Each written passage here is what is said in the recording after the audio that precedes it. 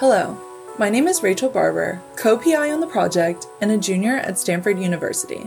This is Infodemic, a Stanford conference on social media and COVID-19 misinformation. Infodemic was a virtual conference that took place on August 26, 2021, in which leaders in public health, medicine, ethics, and social media discussed ways to mitigate the COVID-19 misinformation and disinformation epidemic. This single-season podcast will feature all of the Infodemic sessions as single episodes. The following is one of the conference presentations entitled Achieving COVID-19 Vaccine Equity. The panelists were Danielle Pascia, an ethicist at the Hastings Center, Lisa Menning, Team Lead for Demand and Behavioral Sciences, Department of Immunization and World Health Organization, and Tom Boyke from the Council on Foreign Relations. The panel moderator is William Hasseltine. Enjoy. All right. Hello, everybody. I'm Bill Hasseltine. I'm a scientist. I've been a businessman in the for-profit and not-for-profit worlds. Currently the chair and president of Access Health International. Tom, why don't you begin, and then we'll go around the circle. Great. I'm Tom Boyke. I direct the Global Health Program at the Council on Foreign Relations. I also teach at Georgetown, and it's my great pleasure to be here with this group. Next up is Daniela. Hi, it is such a pleasure to be here. Thank you so much for inviting me and hosting this wonderful conference. My name is Danielle Pascia. I'm currently research staff at the Hastings Center, a bioethics think tank, where I work on several different projects, but one that's particularly salient for this conference is one that is exploring community health centers in the United States and how they are dealing with access and attitudes for COVID vaccines. Lisa? Hi, everyone. And it's also an absolute pleasure to join you all for these discussions. So I'm with WHO in Geneva at headquarters, and I lead our work on vaccine acceptance and uptake, which concerns looking at all the behavioural and social drivers that contribute to confidence and coverage of vaccines around the world.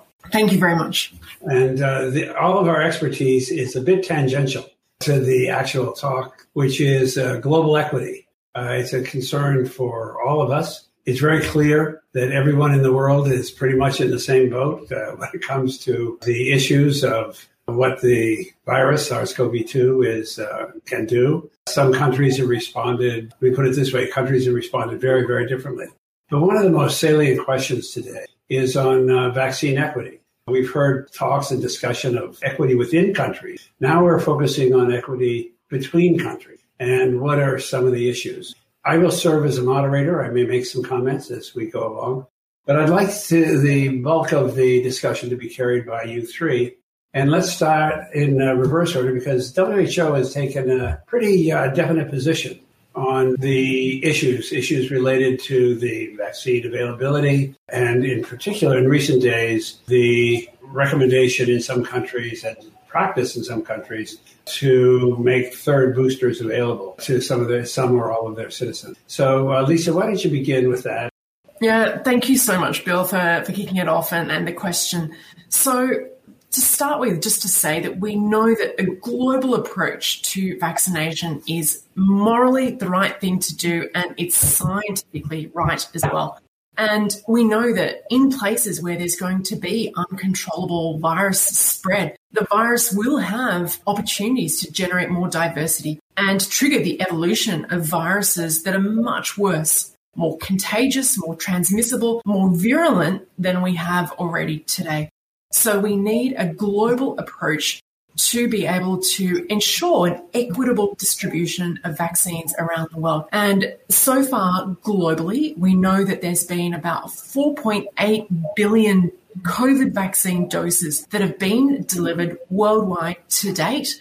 But the challenge is that only about 75% of those vaccines have gone to 10 countries. Those are the 10 generally most high income, the wealthiest countries around the world. And for example, the converse of that is that in Africa, for example, we have less than 2% of the continent's population that have received even a first dose. Less than 2%. So we have a grotesque inequity in the distribution of vaccines around the world, and that is in no one's interest when it comes to stopping this pandemic. So I'll leave it there and hear from other panelists for their thoughts on the matter, and there'll be much more to explore on this as we go, I'm sure. Daniela, do you want to pick it up from there? Yeah, I think all of those thoughts are well heard. I think they were beautifully encapsulated. I think something I would add is, now that the Biden administration is really supporting the use of boosters in the United States, I think it just underscores this idea of complete inequity on a global scale of people in the United States getting these booster shots so they don't have as bad of a reaction to COVID-19 infection, while there are literally health providers in several countries that don't have their first dose. And secondly, I want to mention the TRIPS waiver discussions and just how the United States and other countries can help build capacity to make sure that other countries can start making their own vaccines, distributing their own vaccines, and really building that infrastructure up so it's sustainable change. God forbid if another pandemic happens. So this global inequity is happening, I think, on two levels. One, just the rote distribution of vaccines has been completely inequitable, but also knowledge sharing, infrastructure sharing has also been quite inequitable, as we've seen. Thank you for the good question, and thank you for the good discussion so far. So Isaac Asimov has a great quote that science gathers knowledge faster than society gathers wisdom. And I'm afraid that's very much what we've seen with regard to the global vaccination. It's been remarkable how quickly they were developed in under a year, which, the previous record had been 4 years to develop a novel vaccine from sequence. It's remarkable how many doses we've produced and administered. So by today's numbers, we just surpassed 5 billion globally. And a lot of people considered 5 billion in a year a stretch goal heading into once we had the approvals or authorization rather of these vaccines. It's remarkable that we've been able to do that. But, the speakers have been right. 3 out of every 4 of those doses have gone to just 10 countries. And that's problematic. It's problematic for a couple of reasons. Well, the first is that ultimately the purpose of these vaccines should be preventing unnecessary harm and most notably death. And where these vaccines have gone have not been the countries at the greatest risk. It's, on one hand, not surprising that high-income countries have used more than their share, considering they also account for 43% of the cases.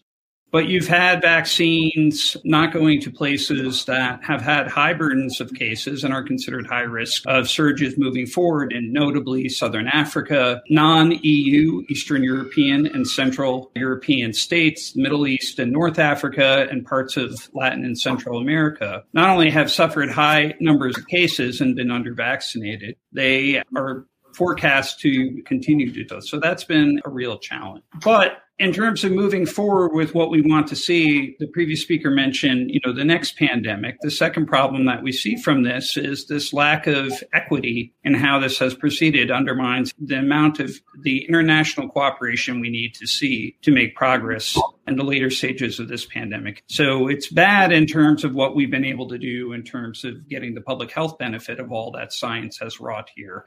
Thank you all for that. I think you've done a great job of outlining the current situation. Let's dig a little deeper, and I'll go in the same order to discuss why this has happened. What are the underlying causes for this? We'll then go on to discuss some things we may do to change some of those underlying causes. But first, what we can do in the meantime. Mm-hmm. But I'd like your thoughts on why you think this has happened.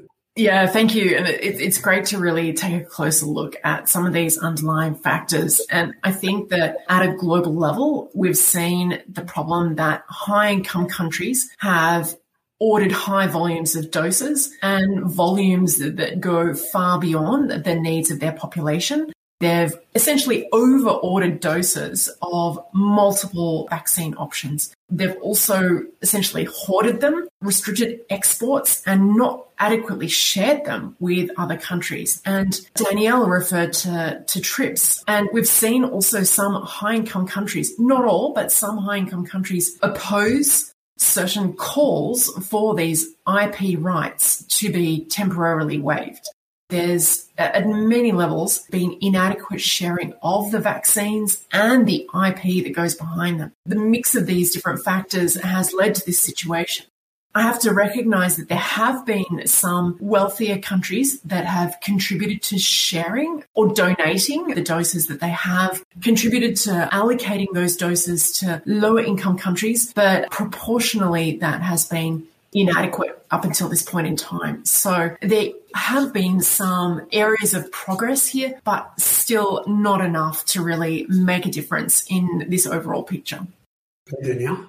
Yeah, I mean, I think in short, it's a bit of nationalism. I think it's hard for us to have compassion. I think there's a lot of psychological blocks for having compassion for people in outside countries that aren't our own, especially in wealthier countries, where I think a lot of people in the United States and other wealthier countries have been conditioned to put their country first. I mean, this was a huge slogan in the past presidency in the United States for people to constantly say, America first. And so for people to, have that immediate switch during a pandemic, I think is kind of a really intense psychological barrier to ensuring equitable vaccine access globally. Let me probe that a little bit more. The four countries or the four areas that can produce vaccines in very large are the United States, the UK, and some parts of Europe, India, and China.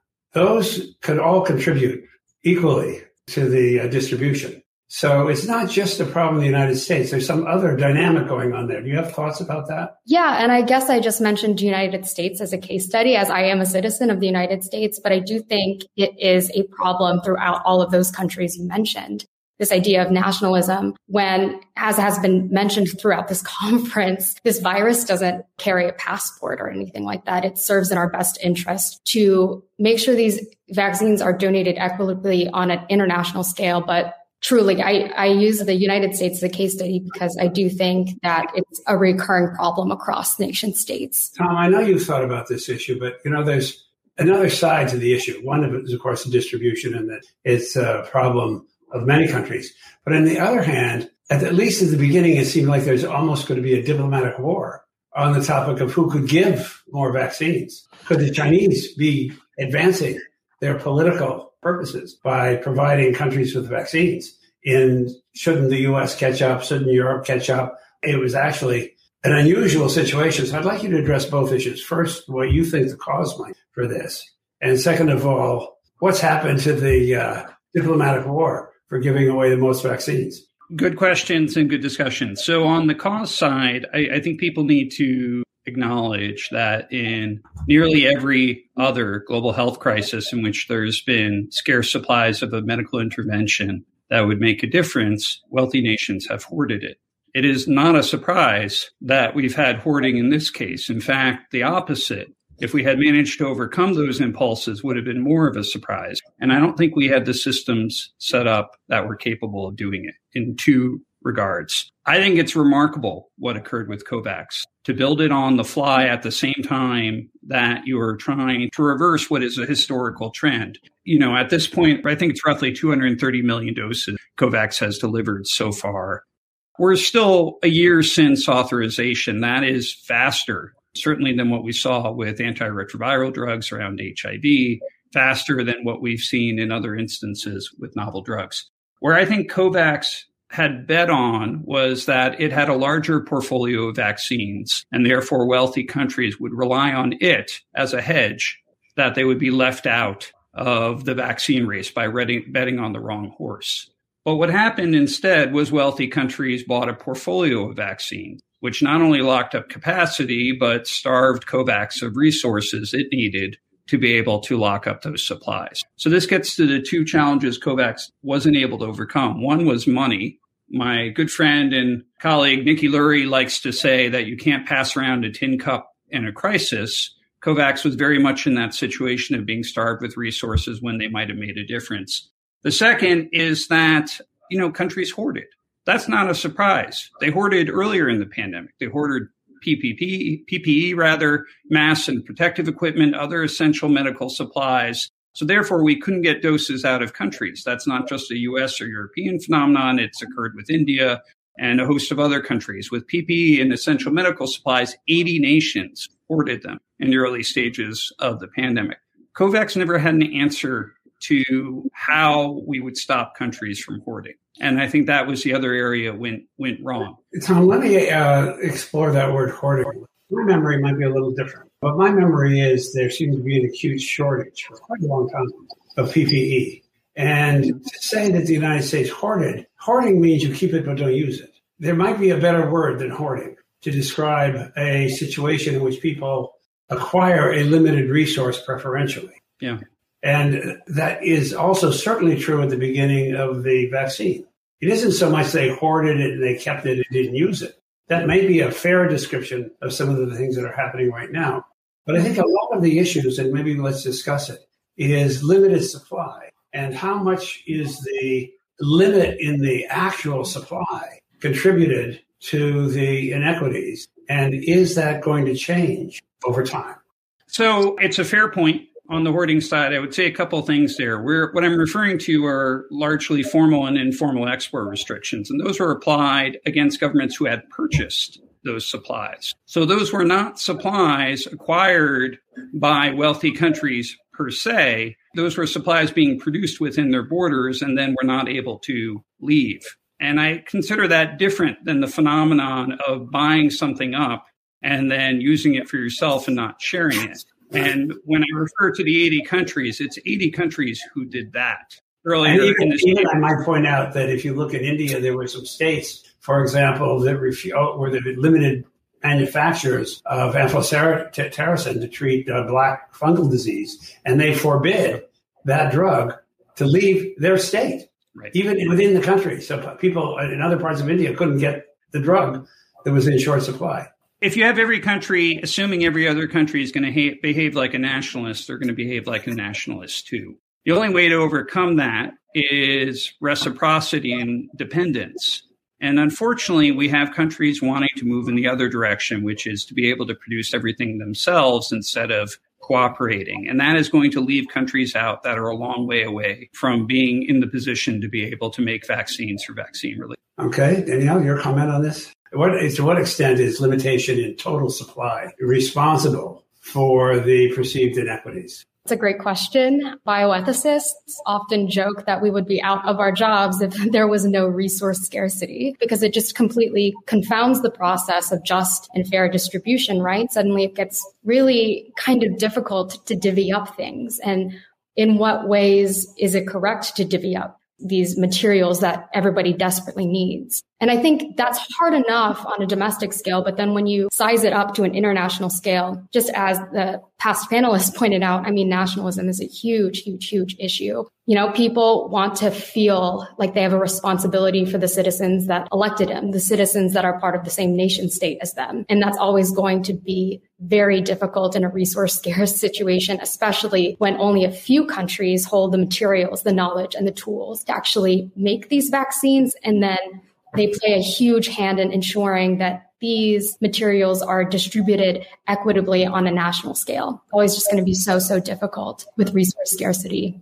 All right. Lisa, your take. Absolutely. There are not enough vaccines. And the thing is, there's been some evolution of the variants that have played a contributing factor here, as well as the available vaccines. So rewind back to a time when AstraZeneca was starting to be used. And then we had this emergence of these very rare but severe side effects of this blood clotting disorder associated with the AstraZeneca vaccine. So there were countries globally, and COVAX was relying heavily on AstraZeneca vaccines manufactured in India.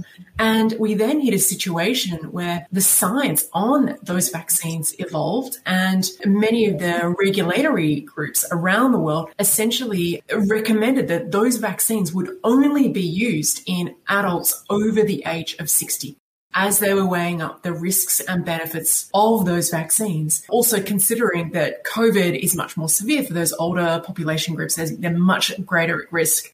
So there was a situation where there was a great dependency on AstraZeneca vaccines for low and middle income countries. And the ability to use those vaccines in the younger population groups, particularly also for health workers who were the frontline workers who were prioritized for vaccines to begin with, that became problematic. So the science around AstraZeneca vaccines was an initial problem. Next, we had the Delta variant, and also the Delta variant taking off in Asia and India in particular. So India was and is the major manufacturer, Serum Institute, for these AstraZeneca vaccines, and they closed the export of those vaccines. And India, enormous population, 1 billion people, and ever since, February, March this year, they're no longer exporting these necessary vaccines, right? And this then has put COVAX in an incredibly difficult position and has now been relying on all of these other manufacturers. And the last factor to consider here really is Delta. And what this is doing now is that there is data showing that the available vaccines are slightly less efficacious against the Delta variant. And this is now, coming back to your original question, Bill, about the boosters. So because of this lower efficacy of the vaccines against the Delta variant, and also this consideration of these vaccines, the efficaciousness of the vaccines waning over time, this is now leading countries to consider the booster doses, right? And we're just really not at all in a position yet for that to be considered. The bottom line with the boosters as well is that there's no conclusive evidence that efficacy is really going to change over time. So this all means that, we have a different kind of pressure on available vaccines, and WHO has said that essentially there should be a moratorium against use of these boosters before the end of September, whilst we continue to increase the level of coverage and availability of supply in these low-income settings in particular. Let me make a couple of comments here. First of all, I think, Lisa, at the very beginning, there were two arguments you promoted. One is just an ethical argument. Everybody is equal in the world and we should have equal access. Second argument is if you don't do that, you and your rich countries are going to suffer because the viruses that they create there are going to get you over here. And so it's in your interest to make sure that everybody, those are two very strong arguments. I want to take the conversation to maybe a left turn here. Our vaccine is the answer. And it looks like I'm a virologist. I've looked at this from the very beginning and always recognized the weakness of vaccines. This is going to be like flu, in my view. And I wrote about that. There is no such thing as herd immunity. It's a fantasy. It was a lethal fantasy for a while, and it still is in some countries. Vaccines aren't going to solve the problem entirely any more than they solve. You'll need a multi-layered approach. Take a country of 1.4 billion people that has 1,000 times less infection rate than the United States. That exists. Are we really barking up the wrong tree when we focus on vaccines rather than social control of this disease? Because that's what's worked. Vaccines, we now know, as resistance, they're limited supplies. There would be seemingly no limit to the ability of a government to help its people. There are limits, of course, because we see that in the U.S., but is it really the right question that we're asking? Or should we be putting our effort toward contact tracing, isolation, identification, contact tracing, isolation? Is that where we should go? Because that is what proved to be most effective. Interesting question. Let's take it from you, Tom, and go around the circle again. Great. I'll say a couple of things. One, I think you're right that for people that have been watching this pandemic, and if the only lesson we have learned for future pandemics is we need a vaccine sooner, we haven't been paying attention. And there's no question that we do need a layered approach. I'm sure other entities are putting out strategies like this too, but USAID has in fact put out a strategy advocating for a layered approach to how it addresses the global challenges as well. That said, I think we also need to ask your question of Thailand or Vietnam or a number of countries that had done a very good job holding back the original virus, but have not been able to quite do so under the current circumstances. And I'd be nervous if I were a country that hasn't seen a lot of infection. I think it's a matter of time, ultimately, that you'll see this virus continue to spread. We do need vaccination. I agree with you that herd immunity is a fantasy in this instance, certainly how people have used it, but it is a incredibly effective tool at reducing severe health outcomes from this virus. And that is a tool that should be made available because the countries that have just relied on the non-pharmaceutical interventions, many of them have not managed to do so successfully. Not all of them, but many of them. And that's particularly true in low and middle income countries. And again, the examples I would point out are Thailand and Vietnam, but there's certainly others. Danielle? Yeah, I think it's a really interesting question. And it just kind of reminds me of how messaging around COVID-19 could have been much clearer at the beginning. Like, I think it was quite obvious, or it was very probable that COVID-19 was going to become more of a flu-like thing rather than a blip in history. So I appreciate you bringing that up. But I do think that vaccines are important, especially for particularly, vulnerable groups of people. It's a really great way to lessen the amount of illness. And, God forbid, rates are going up in the United States and in other countries with the Delta variant, and health systems just really, they can't actually take on these many patients. It's clear we need a multi-layered approach. Everybody thinks I've published papers on something called multimodal COVID control, which is a 4-layered process, which includes globalization, by the way. But in the WHO messaging, it has not so much taken the Chinese example as the shining example of what humans can do to control a pandemic, even before you have a vaccine. And the question is there some more emphasis that might happen for the long run? Because the next epidemics come along, we may not have a vaccine so quickly. We may not have drugs so quickly. I created Access International with the fundamental understanding that we had solutions which nobody was using, and that people around the world don't have access because of the institutional structures. And what we've seen through this is a fundamental failing in most countries, deep and fundamental, the way it's organized, the way it's executed. Yep. And that has been a greater failure, in my view, than the failure to distribute the vaccines. And Tom's point is well taken. You need a multi-layered approach. But one of the fundamental approaches, and I wonder what WHO position on that is, or what's the thinking of WHO about that? So firstly, just to say, we're not going to be able to do it all with vaccines. We do need this multi-layered approach. We need to be testing, tracing. We need people to be wearing masks, distancing, hand washing, all of these public health and social measures at multiple levels. This is how we will start to end this pandemic. So all of these things need to take place together. The next question is, what does it take to put all of this in place and to do it in a way where we're thinking about a scenario where there could be another virus. There could be the next variant of COVID. And how do we do this in a way where we really are set up for the future in a sustainable way? And WHO for a long time has been encouraging this. We've been putting various kinds of warnings out there about disease X, for example, and working to prepare countries to say, here are the pandemic preparedness systems you need to have in place because this is inevitable. We know from history this will happen sooner or later. It will continue to happen. And I think that it comes back to parts of the discussion earlier on that, when we were talking about reasons why there's been unequal distribution of vaccines around the world. There's politics, there's the financial and economic interests, there's a societal interest, and there's complacency. And all of these things in various ways get tangled together for people to look out for their own interests, to think about the short term. And this is how we don't learn from science and from history about what needs to happen.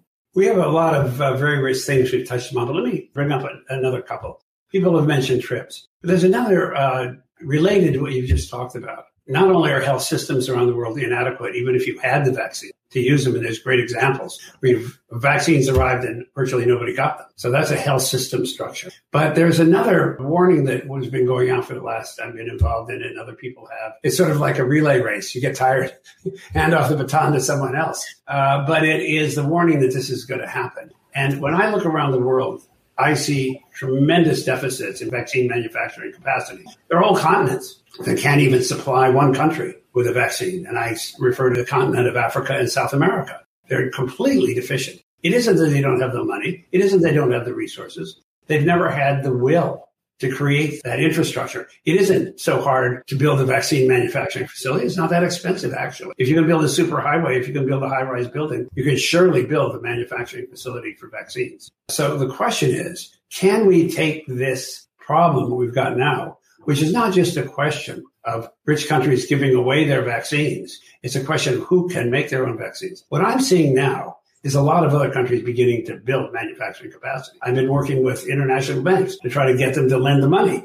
so you can build the capacity. But one of the fundamental problems is not only are health systems intrinsically inequitable in many parts of the world, but they're not organized. and we don't have the manufacturing capacity. Is there a way that we can see from getting where we are now to where for this and the next epidemic, and this is going to be going on, where we can see manufacturing facilities being built all over the world? And that's not exactly the TRIPS question, but it's pretty close to it. And Tom, you want to take that? Sure. The short answer is I don't know. I think we will certainly try.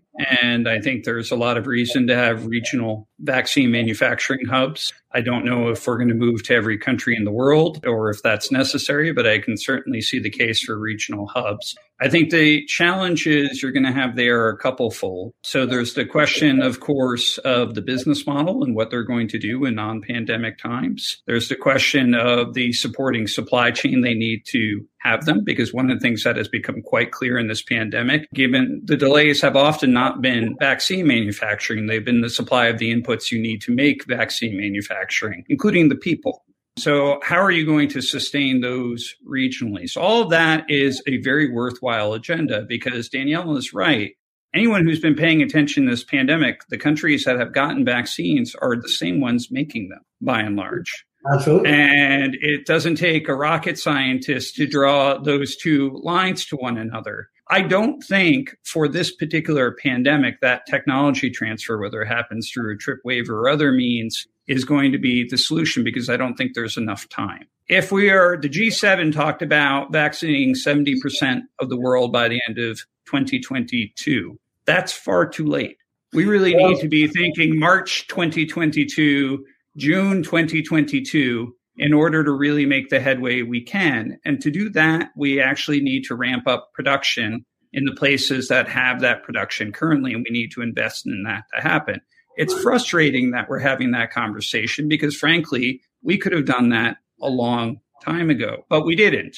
Right. We also need to invest in all the infrastructure needed to actually allocate, distribute, and administer doses once they have them. Absolutely. It's also frustrating that we are having that conversation now, because that is a non-competitive investment to wealthy countries' domestic vaccination. You could do it at the same time. It wouldn't hinder at all what is happening within wealthy countries domestically, and yet is largely not happened to the degree that it needs to.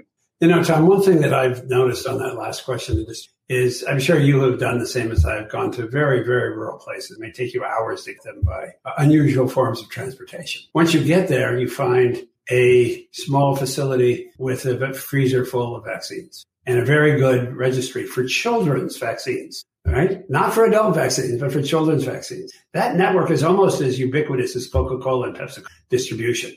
It's really remarkable what's happened in the world for those vaccines. The question is also, it isn't that the capacity isn't actually there. It is there. It's just not used that way. And I think that's kind of a question maybe for WHO to take. Why aren't the distribution channels being used, basically the same ones, which I find to be very effective in almost all countries.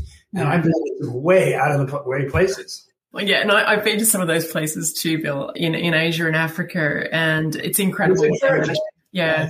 And the passion and energy and commitment of these vaccinators in incredibly difficult circumstances is really humbling. And I'm really privileged to have had those opportunities. So what to say, though, is that within countries, and particularly for COVID vaccines, we've had to reach new target populations. We've had to reach older adults, frontline workers. And that's been the challenge, that they're not connected to immunization systems, to health systems even. The reach is just not there, and they don't have recent experiences of getting vaccinated. And so there's been a number of access and delivery related considerations that have been in various ways problematic. And I think that countries where vaccines have been available have done a remarkable job in ensuring that those vaccines have been used. And it's true, as you know, in the earlier session, we heard some discussion about hesitancy. Yes, there have been instances where people have had questions or concerns or decided to delay a little bit, but where the information, the conversations, the engagement, all of that interaction with the communities has evolved and responded, all of those barriers have been overcome. And, you know, at the end of the day, hesitancy is no longer the problem here where vaccines are available. It's getting those delivery strategies right, the setup of those services and the reach to all of these populations, wherever they're located, and these different adult groups that are not traditionally reached. So that has been a learning curve for programs, but I think that they've really overcome that challenge so far. Danielle? I think it's a good point that, a lot of these nations could potentially create these vaccine manufacturing facilities, and they probably should have a long time ago. But there's always going to be an agenda, and everybody wants not to be preventative. They would rather do things that would benefit the country right then and there. So I just say all of this to say, hopefully after the COVID-19 pandemic, that's a lesson that can be moved forward in a lot of these nations that don't have proper vaccine manufacturing facilities. And hopefully, again, there can be knowledge sharing to help them do that as well. Right. And I would say I was talking to the people in the Philippines, and they dismantled their vaccine capacity in the late 90s, which they regret right at the moment. Let's use our last few minutes to get some ideas about what we could do that's positive. What can we do to overcome this? What would you like to see, Tom? I think what we need to do is set a more ambitious target and establish who's responsible and accountable for meeting it amongst the countries and institutions that have the ability to do so and work backwards. Right now, there's not a lot of that responsibility and accountability going. What do you mean by it? I can understand by saying who's responsible, but where does accountability come from? Well, once people declare they're responsible for doing it, that in itself is a source of accountability for actually achieving it in terms of a public announcement. But right now, we're getting slow promises of donations that only a couple of countries have actually delivered on, and most recently. And that's really hurting us. But ultimately, this needs to be mapped out in the same way that it was mapped out domestically. We have an idea of how to build capacity and supply in a crisis. We've done it. The US and the UK, other countries have as well, using policy support and financing and logisticians to try to work out the process of moving this forward. We have not deployed any of that globally, and we need to do that with a more rigorous target. That is the only way this is going to happen. Okay, Danielle, your final remarks on this. Yeah, thank you. I'll just say really quickly, I think there needs to be a better effort, the messaging on a more granular and individual level in these countries where vaccines are being hoarded, for lack of a better term right now. I think a lot of times people look at vaccines in a really autonomy-focused way, like I'm getting this vaccine because it helps me, when in fact, when you get a vaccine, it actually helps on a much larger scale. I think once people maybe understand that, there can be more motion and more efforts to actually ensure that there's equitable distribution across the globe. I truly think that's something that the average person doesn't quite understand yet. And it's largely because of sort of like the seatbelt metaphor that was used frequently during the beginning of the pandemic. It's not a seatbelt. It helps communities. It's more like drunk driving regulations. Precisely. Okay, Lisa. I would say two things. The first is no boosters. No use of boosters until there's better evidence, and at least for the next couple of months until we have greater coverage in low middle income settings. The second thing I would say is greater transparency around the availability of supply, the allocation and distribution, and the pricing of those vaccines and the related deals. So I think there's much greater transparency needed globally between countries and manufacturers. Well, I want to thank you all. You've been a great panel. It's been fun to speak with you. I would say if I were to chip in my 2 bits on this, it would be everybody who can should ramp up manufacturing capacity to the max so we don't have the ethical dilemmas that we have and we don't have the understandable national trends that currently exist. But I want to again thank you. I want to thank Stanford for the opportunity, and you've all been a great panel, and thank you very much. Thank you. Okay. Thanks for listening to this session of Infodemic, a Stanford conference on social media and COVID-19 misinformation. We invite you to listen to the other important discussions and presentations that occurred at the conference, each available as individual episodes of this podcast. All 10 sessions are archived together. Just search Infodemic on the Academic Life and Emergency Medicine website, ALIEM.com, or through summer 2022 on our website, stanfordinfodemic.org. A video recording of the entire conference is available on the Stanford Department of Emergency Medicine YouTube channel. Thank you again for joining us.